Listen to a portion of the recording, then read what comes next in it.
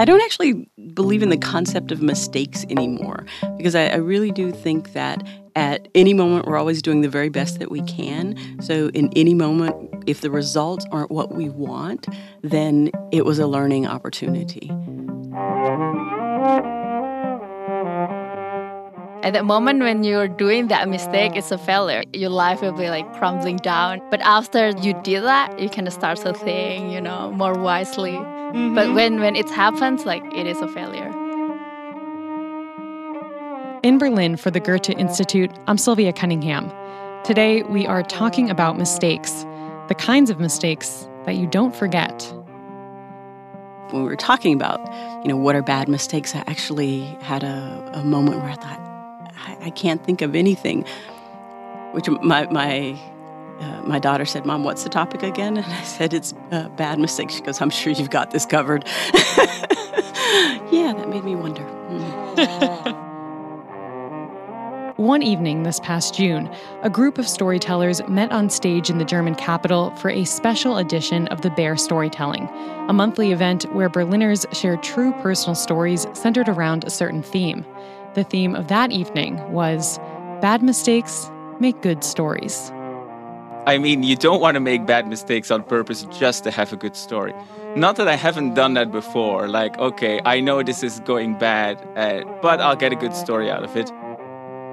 On today's show, 5 stories out of Berlin. A woman who plots a great escape on the eve of her sister's wedding. Another who reflects on an old passion while discovering a new one. A man who finds himself in uncharted waters when he buys his first pets. A storyteller who thinks back to her mom's words of wisdom. And a woman who plays with fire. Several of the storytellers you'll hear joined me in our Berlin studio after the live performance, so stay tuned for those conversations. Throughout the show, you'll hear original music from cellist Eli Chester. Storyteller Galuh Roma sets the stage for us. Galuh grew up in a small village in Indonesia and has been living in Berlin for about 5 years. Her story is called When I Grow Up.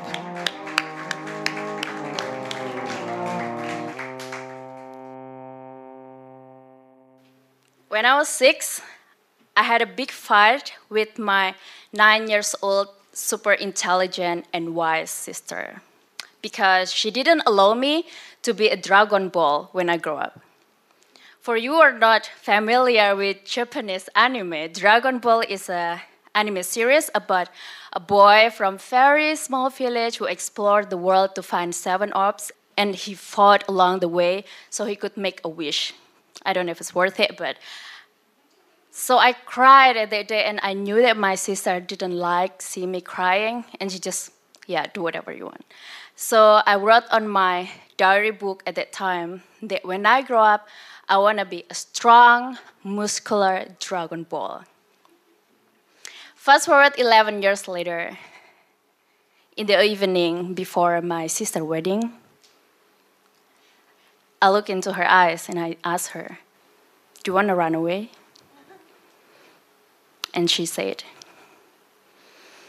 "If I ran away right now with you, I would kill grandmother from heart attack. I would kill father from high blood pressure. I would kill mother from depression because he lost 2 daughters. And I would kill you because you eat a lot and we will starve in the street." Which is true. So the next day, she married the guy that she barely knew and she didn't really like. Because it was arranged wedding from my parents and from his parents because he's richer than us. And just like that, this guy came into our family as a stranger and be with my sister. But the night after the wedding, I kidnapped my sister. I hid her under my blanket on my single bed. And I held her hand and without saying anything, I really wish I begged my sister asking for my help. But she didn't.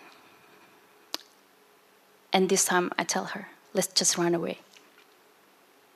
And this time without smile, without even any emotion, she just said to me, "Maybe you think I'm making a big mistake right now, which I am, but when you grow up, you will understand. At the time, I was so confused with what she meant with when I grow up, I will understand, because I was 17 and she was 19. But before I could ask this question, my door was just smashed open. My dad just came to my room and screamed to my sister, "You're such a disrespectful and disgraced daughter. How could you let your husband wait for you in your room on the first night? And you," he looked at me, "if you're jealous because your sister's wedding, tomorrow morning I will marry you with anyone I see in the street." And he left. I didn't care about what my dad said, but when I saw it was just my sister left my room. And before she closed my door, she told me, "Just get some sleep." I tried. That night I tried so hard to just close my eyes, but whenever I close my eyes, I hear the voice from myself screaming to me, saying that my sister was getting raped in the next door. My whole life, my sister was the person who always tried to protect me and defend my rebellious ass in front of my parents, and will kick anyone else who tried to hurt me.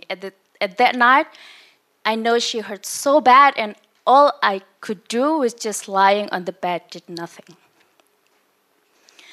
It was so hurtful that night for me that you feel so painful that you couldn't even swallow anything.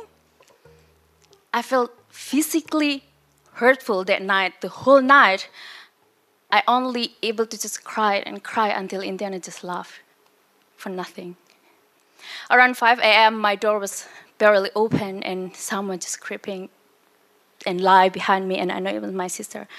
I just pretend to sleep. I didn't know what to say, so we didn't speak. And then she sobbed and she cried behind my back.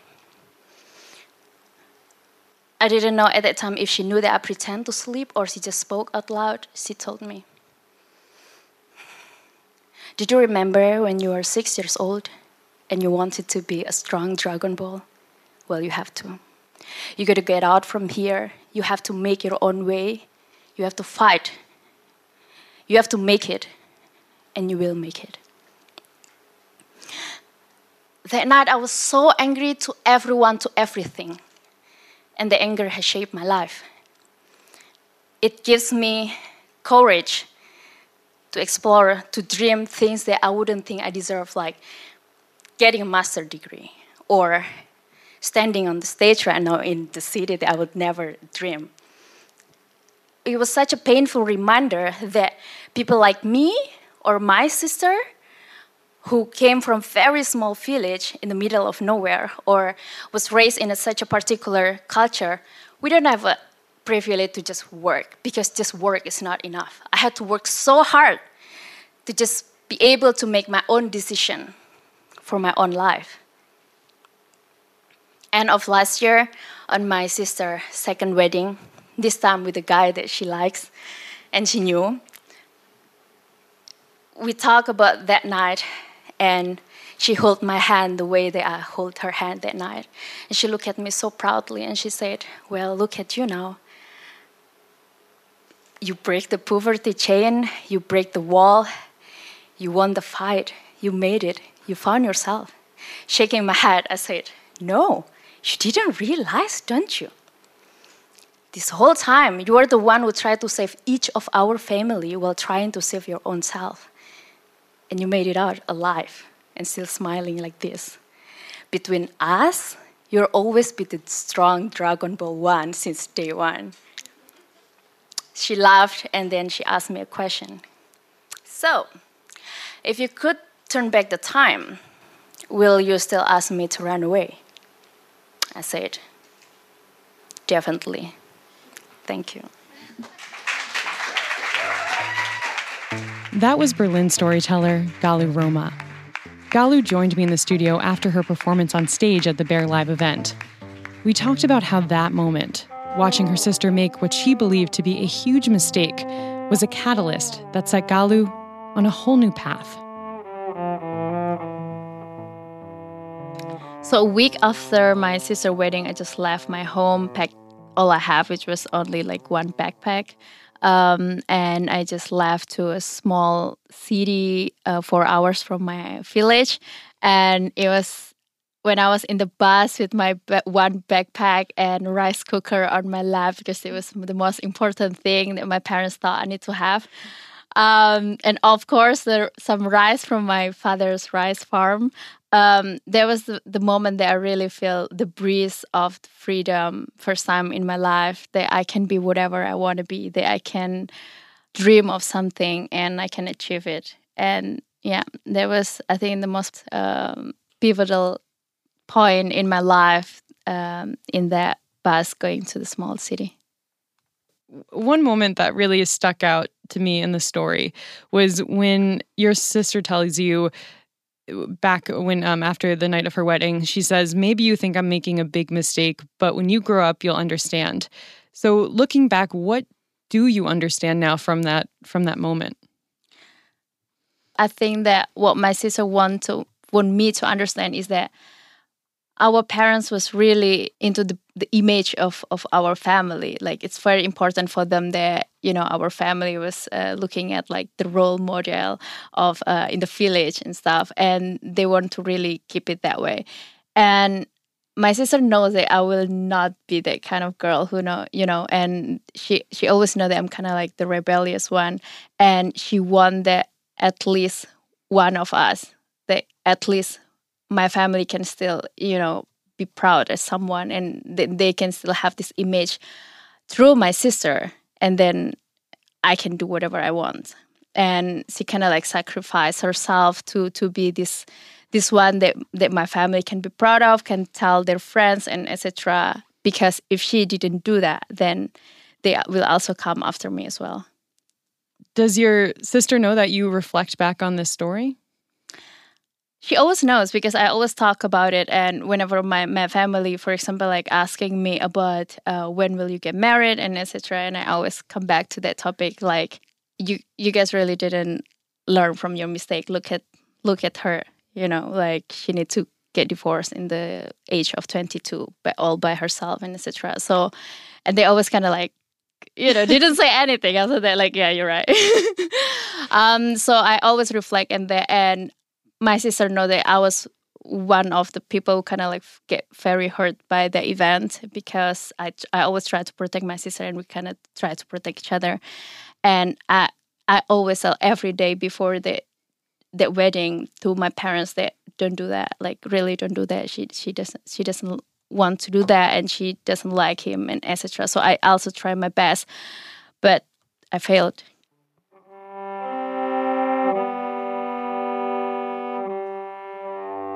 Galuh usually tries to make it home to Indonesia to see her family once a year. But due to the pandemic, she's not sure when she'll get there next. But one thing she does know, next time she goes, it will be as an aunt, as her older sister's now pregnant with her first child. Next on the show, you'll hear Annie Voigt. Her story is called What If?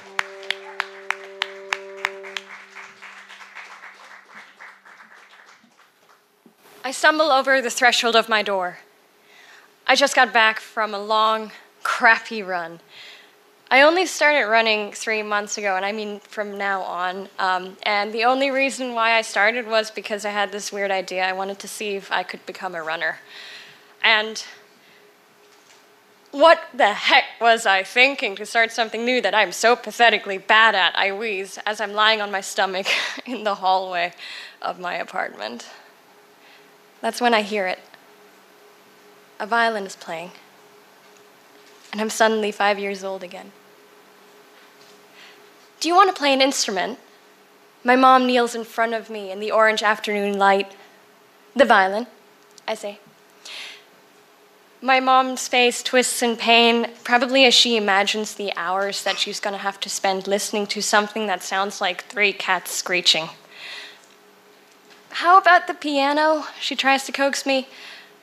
The violin. I pout, arms crossed. Kids can be so stubborn.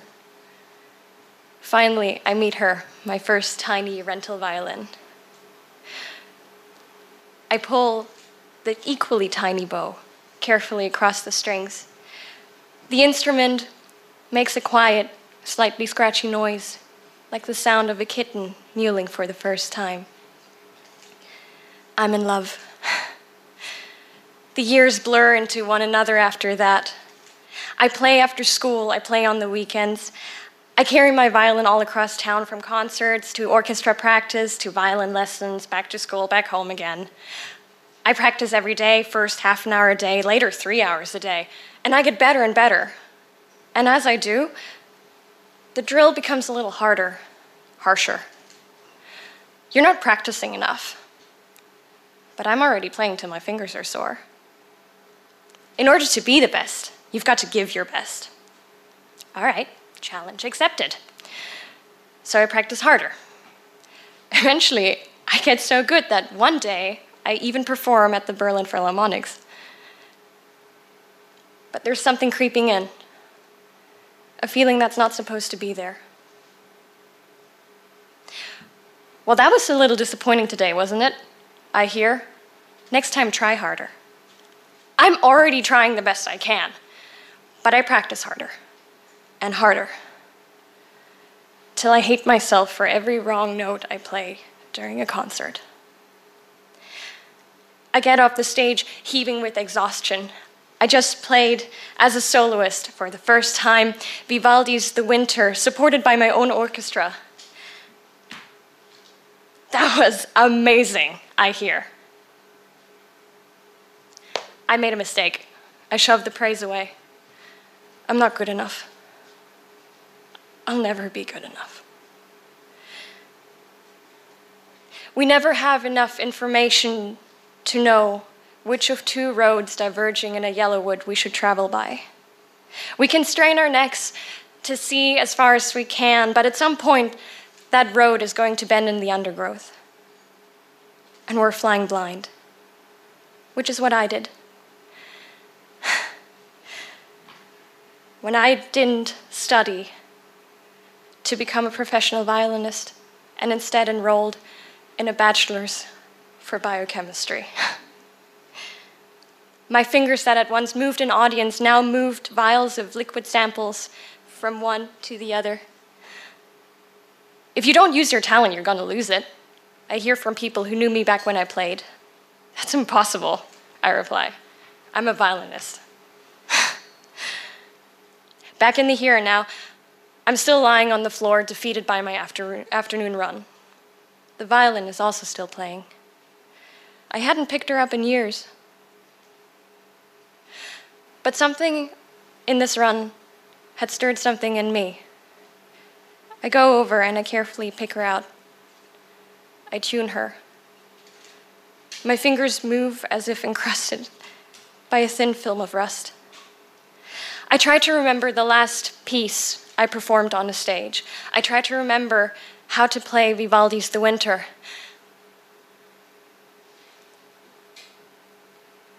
I can't remember. I can't play. Violin in hand, I sit down on a chair. I think back to what I used to be.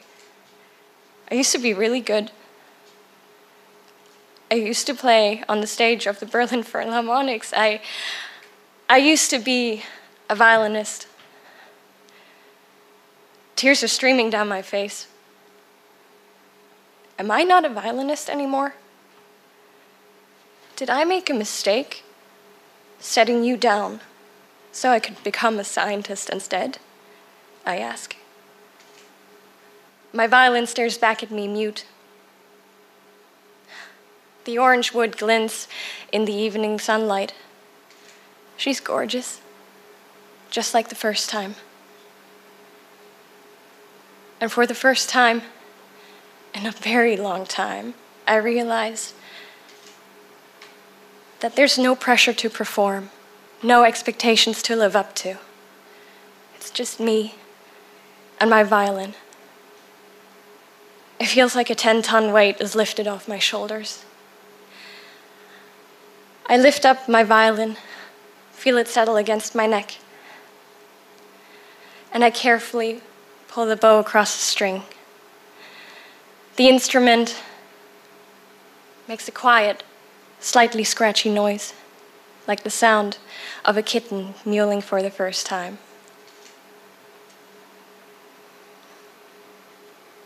I may no longer be as good as I used to be. But that's not what it's about.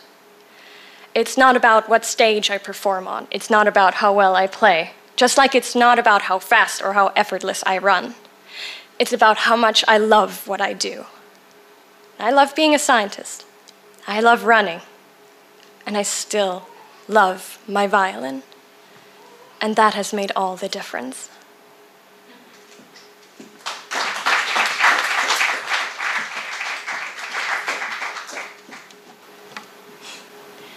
It's been a while.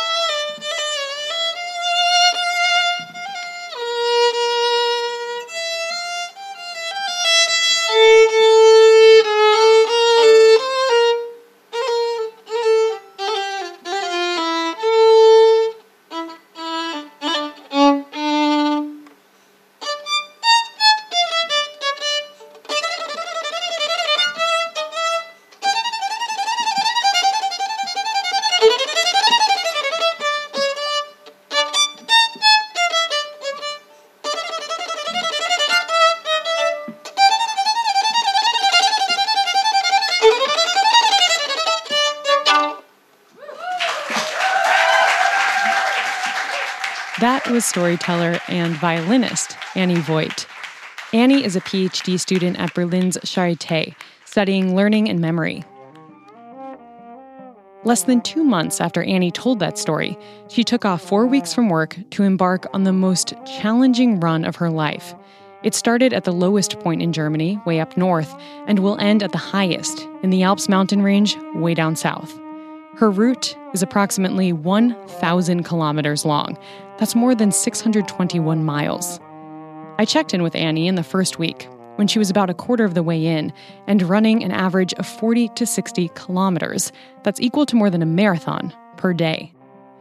I reminded Annie that at the start of her story, she said she wondered if she could be a runner. Now she says if this doesn't qualify her as one, she doesn't know what will. Up next on the show is storyteller Renko Pauls. His story is called Swimming Upstream in Stagnant Water. When I was 3 years old, my sister won a goldfish at a carnival. She was so excited. She and our mom immediately went out to the store to buy a bowl with like white and blue pebbles, a tiny little castle. They even bought a book to make sure that everything was perfect.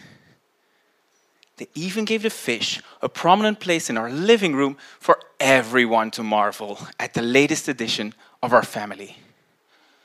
As a toddler, I was mesmerized with the fish. It was gold. It was alive. And it was breathing underwater.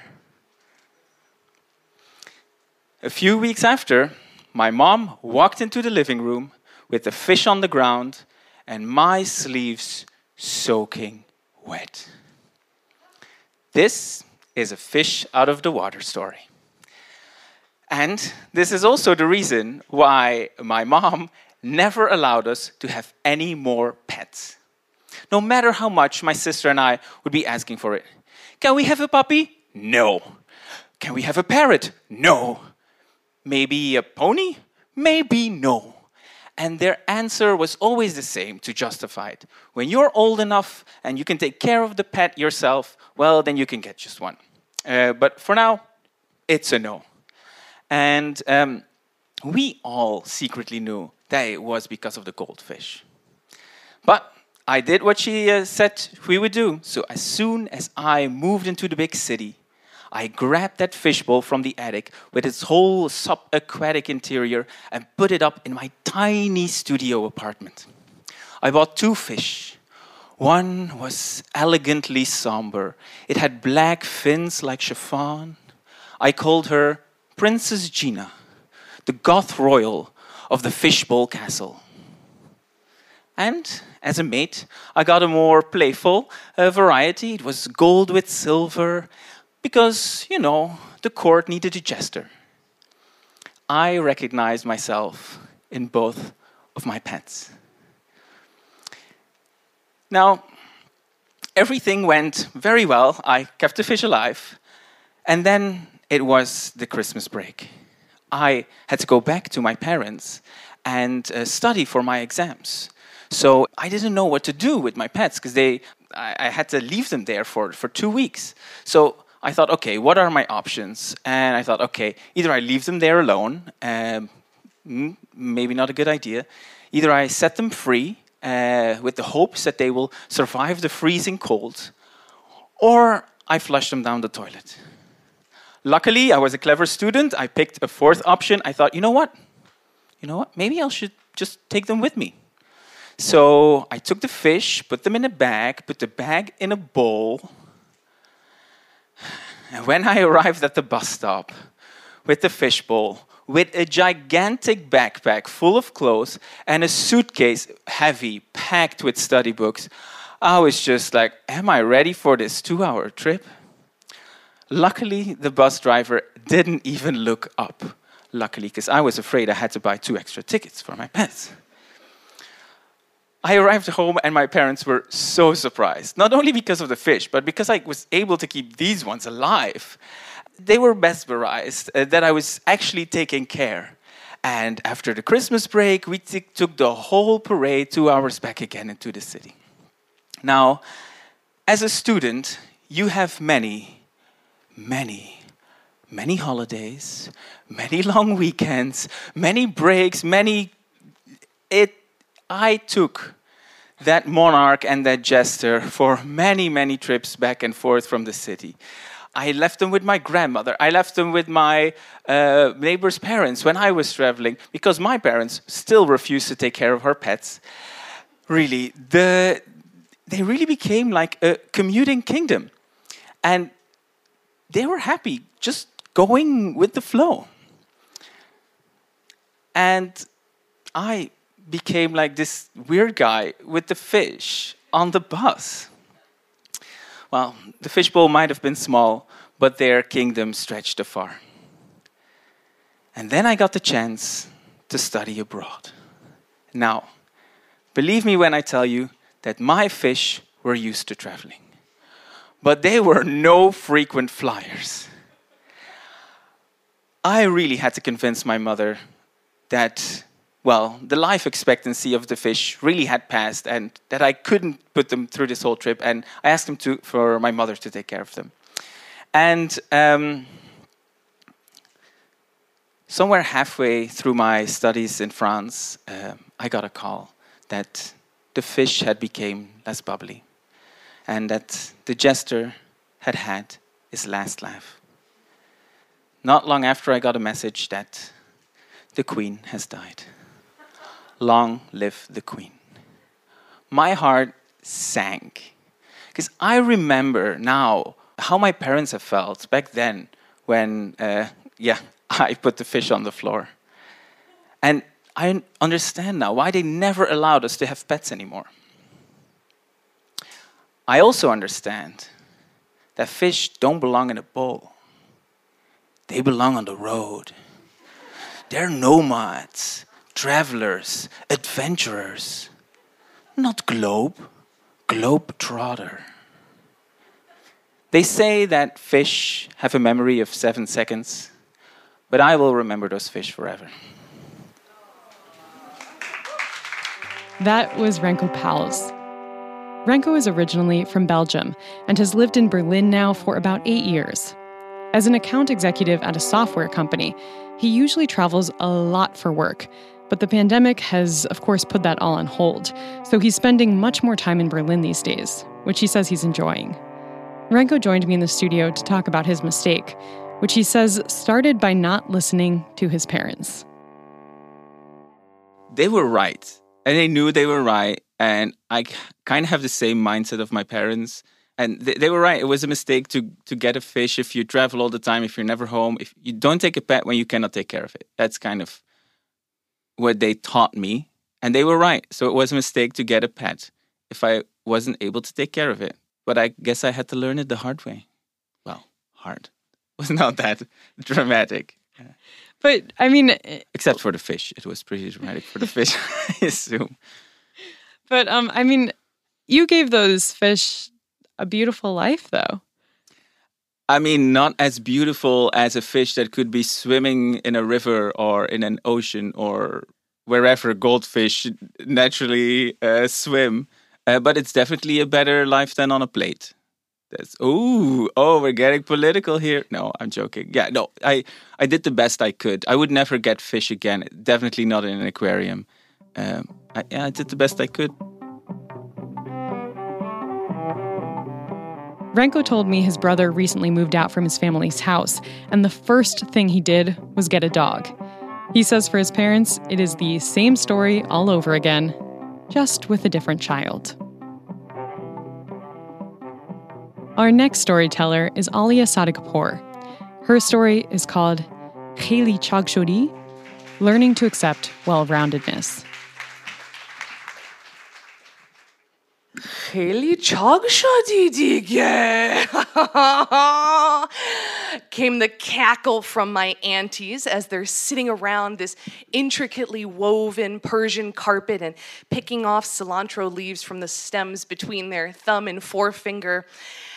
My other aunt, Fahime, thought it would be hilarious to chase me around their carpet as she screams, got a mama, trying to jiggle all of my chubby parts and my little prepubescent boobs.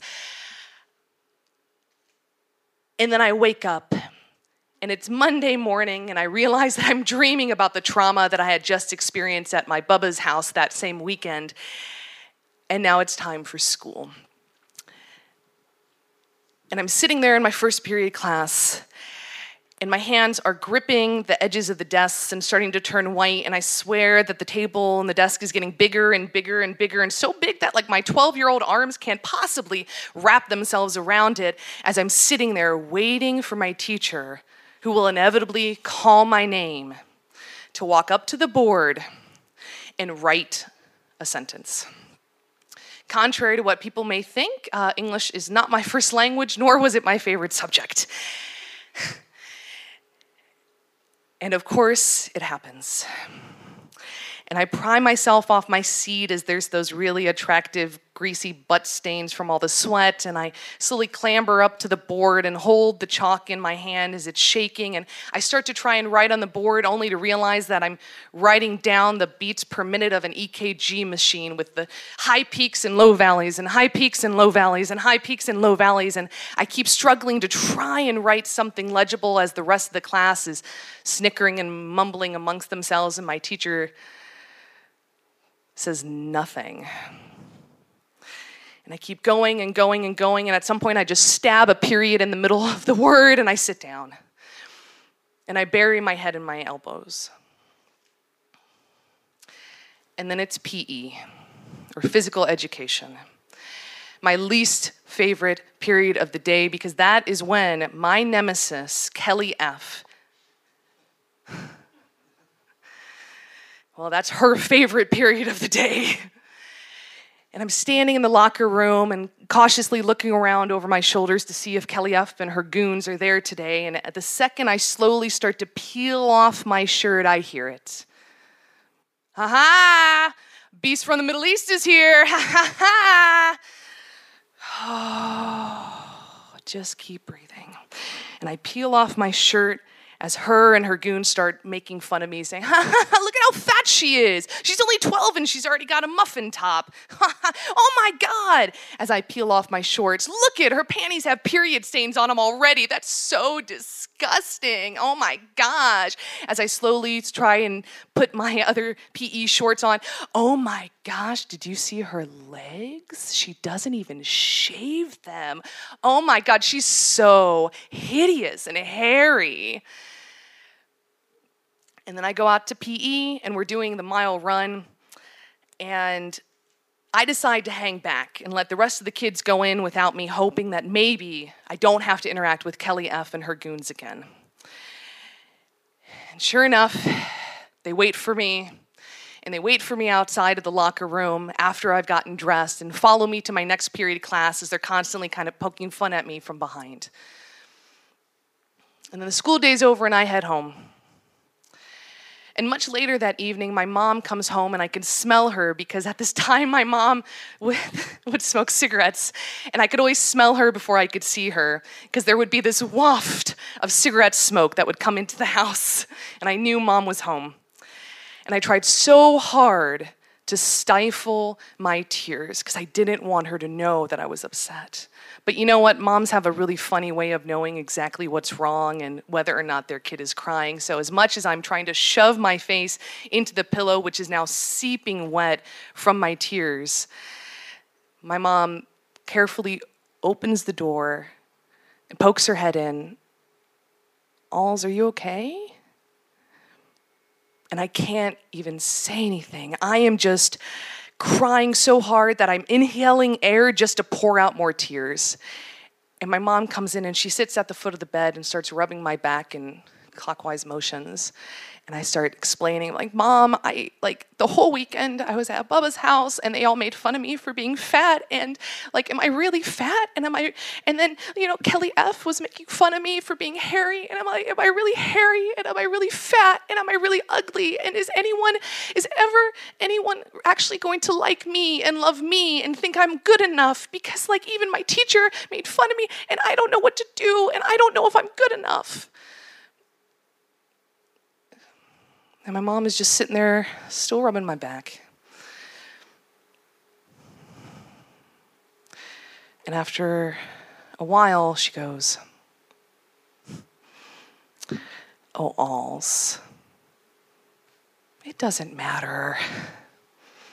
It doesn't matter if those kids make fun of you. It doesn't matter if your spelling's not perfect. It doesn't matter. Because you're loved, and that's enough." But the problem is as a 12-year-old girl, that's not what you want to hear. What you want to hear is not words of wisdom from a parent. What you want to hear is, "Honey, you're pretty. Honey, you're not fat. Honey, you're not hairy. We can get it removed. Honey, it's fine." That's what you want to hear. And it was a couple of weeks ago where I'm having this conversation with my mom, and I bring up this memory again, this memory that had scarred me for so many years. And I asked her, "Mom, why didn't you just do the easy thing? Why didn't you just tell me I was pretty? Why didn't you just tell me that I wasn't fat? Why didn't you just do the easy thing?" And as she does, "Oh, Alls, I didn't want that to be your only feature. I didn't want you to think that that was all you had to offer the world. Because you have so much more to offer than just the way you look." And in that moment, I recognized that what I wanted as a kid is not the same thing as what I actually needed. And as an adult, I know better now. Thank you. That was Alia Sada Kapoor, a teacher and writer living in Berlin. Born in the United States, Alia moved to Iran at a very young age, where Farsi became her mother tongue. When her family returned to the U.S. a few years later, she says she initially struggled with her second language, English, in school. But the challenge also fueled her, and it is the subject she teaches today. Though her mother's words may not have been the thing to soothe her at the time, Alia told me the message behind them is what ultimately gave her the strength to be the person she is today, to move across the Atlantic and forge a new path in Berlin, a city she says feels like home more than any other place she's ever lived. Now to our final storyteller on today's show, Denise Vangs-Grazidik. Her story is called, Is It My Turn? I was really excited when I found out that I was going to be able to tell a story on the eve of the champs. And then I heard it was about mistakes, and I thought, I have nothing to tell. My daughter looked at me and said, Mom, I'm pretty sure you're going to figure this one out. So I'm 5 years old. My cousin John is 6. And we are partners. We are partners in crime. We are partners in everything. If I do something, John is there. If John does something, I am there. And this really close connection is going to test my character even before I know what the word character means. So one day we are out and we are in the middle of a Louisiana summer. It's hot, it is dry, and we are playing with matches because what could go wrong? We look out, and across from our house is a huge field with very tall, very dry grass. We began our game, and the game is we light a fire and we take turns putting the fires out. Easy. So we get a little circle of stones and we ball up some candy wrappers, light them, gone. We get some sticks, put them there, light the fire. It's your turn, put it out. We take turns, and we do this for a while. And then we find in the garbage an old shoe. It takes forever to light this shoe. But we're determined. So we keep lighting it and lighting it, and finally it catches. And just about then, a gust of wind comes, and the fire grows immediately. Put out the fire. John, it's your turn. No, it's your turn. You put it out. Put out the fire. It's your turn. And the flames grow and well up, and so do the tears in my eyes. And just then, we decide, we've got to get out of here. We run away, and my father, who is in the kitchen, sees the flames coming up in front of the window. He reaches for the phone, calls the fire department. This is Melvin Banks. We've got a fire at 107 East Ash. The irony of that address, it is true. The fire department comes, and what happens in between there is an absolute blur. I don't remember that. What I do remember is when all the excitement dies down, my dad turns his attention to me, the moment I have been dreading. And I'm thinking quickly because I know if I say it was John, they'll know I was involved. If he says it was me, they'll know he was involved. And just about then, my 2.5-year-old brother, Kevin, waddles across the room, and I have a brilliant idea. He's 2.5. I mean, he's a baby. He's not going to get in trouble. My dad says, so tell me what happened. Well, Daddy, it was Kevin. He was playing with the matches, and I told him not to. I guess he must have dropped one, and the fire started. I think this is a great idea until the next moment, when for the first time in my life, my dad, this big, burly bear of a man, takes off his belt, wraps it around his fist, leaving about a 6-inch tail, and begins to spank my little brother. And he's screaming, no, Daddy, it wasn't me. Daddy, stop. stop. And I am silent. I run to my room and throw myself on the bed, crying my heart out. And I cry for about 3 hours until finally the guilt is eating me alive. And I go to my father and say, Dad, it wasn't Kevin. It was John and me. And I wish my dad had taken off his belt a second time, because what happened next was worse. He picked me up and put me on his knee, and he said, little girl, you let me spank your little brother for something he didn't do? I am so disappointed in you. At 5 years old, the last thing you want is for your dad to be disappointed in you.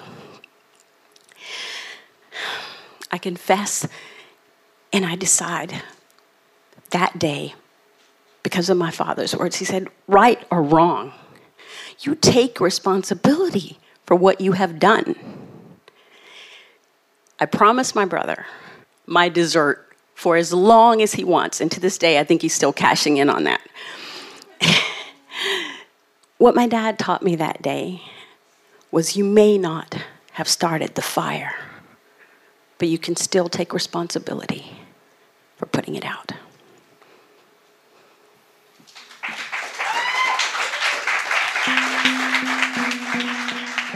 That was Denise Banks-Grozadick.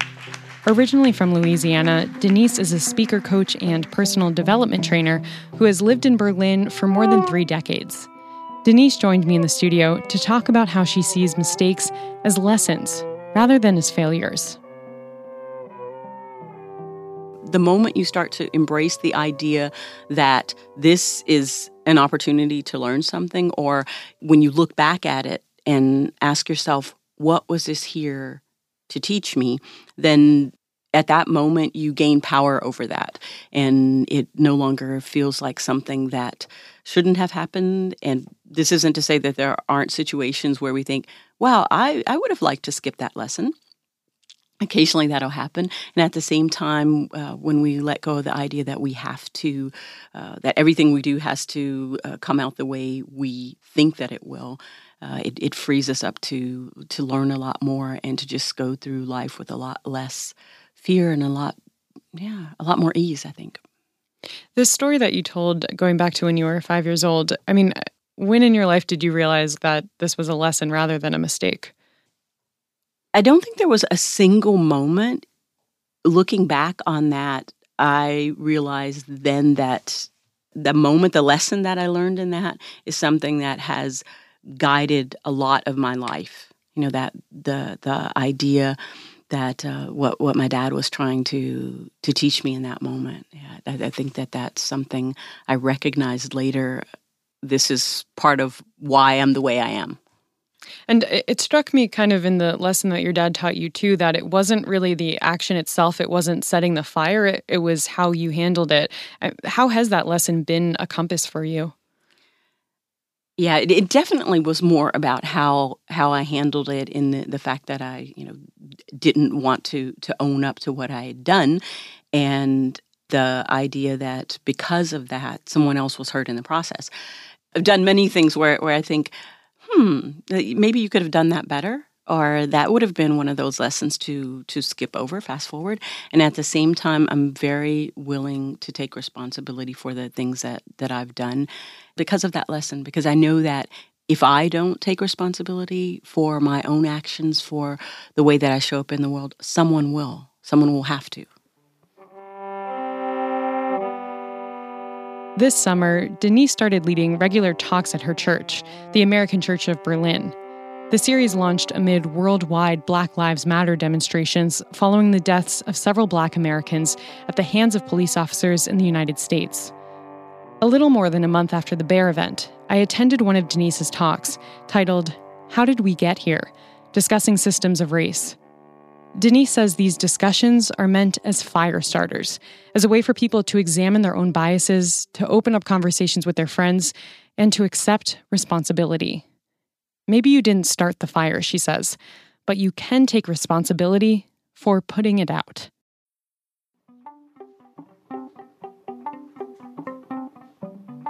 Thank you for listening to this show about mistakes, produced by KCRW Berlin for the Goethe Institute in Washington, D.C. The stories you heard were told live on June 19th at the Bear Storytelling's Eve of the Champs event at Pfefferberg House 13.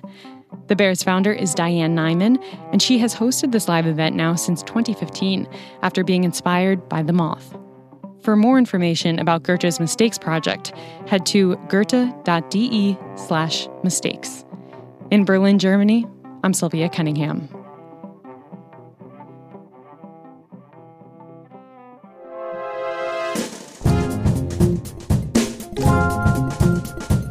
This transatlantic story was brought to you by the Goethe Institute. Find out more on our website, goethe.de/USA.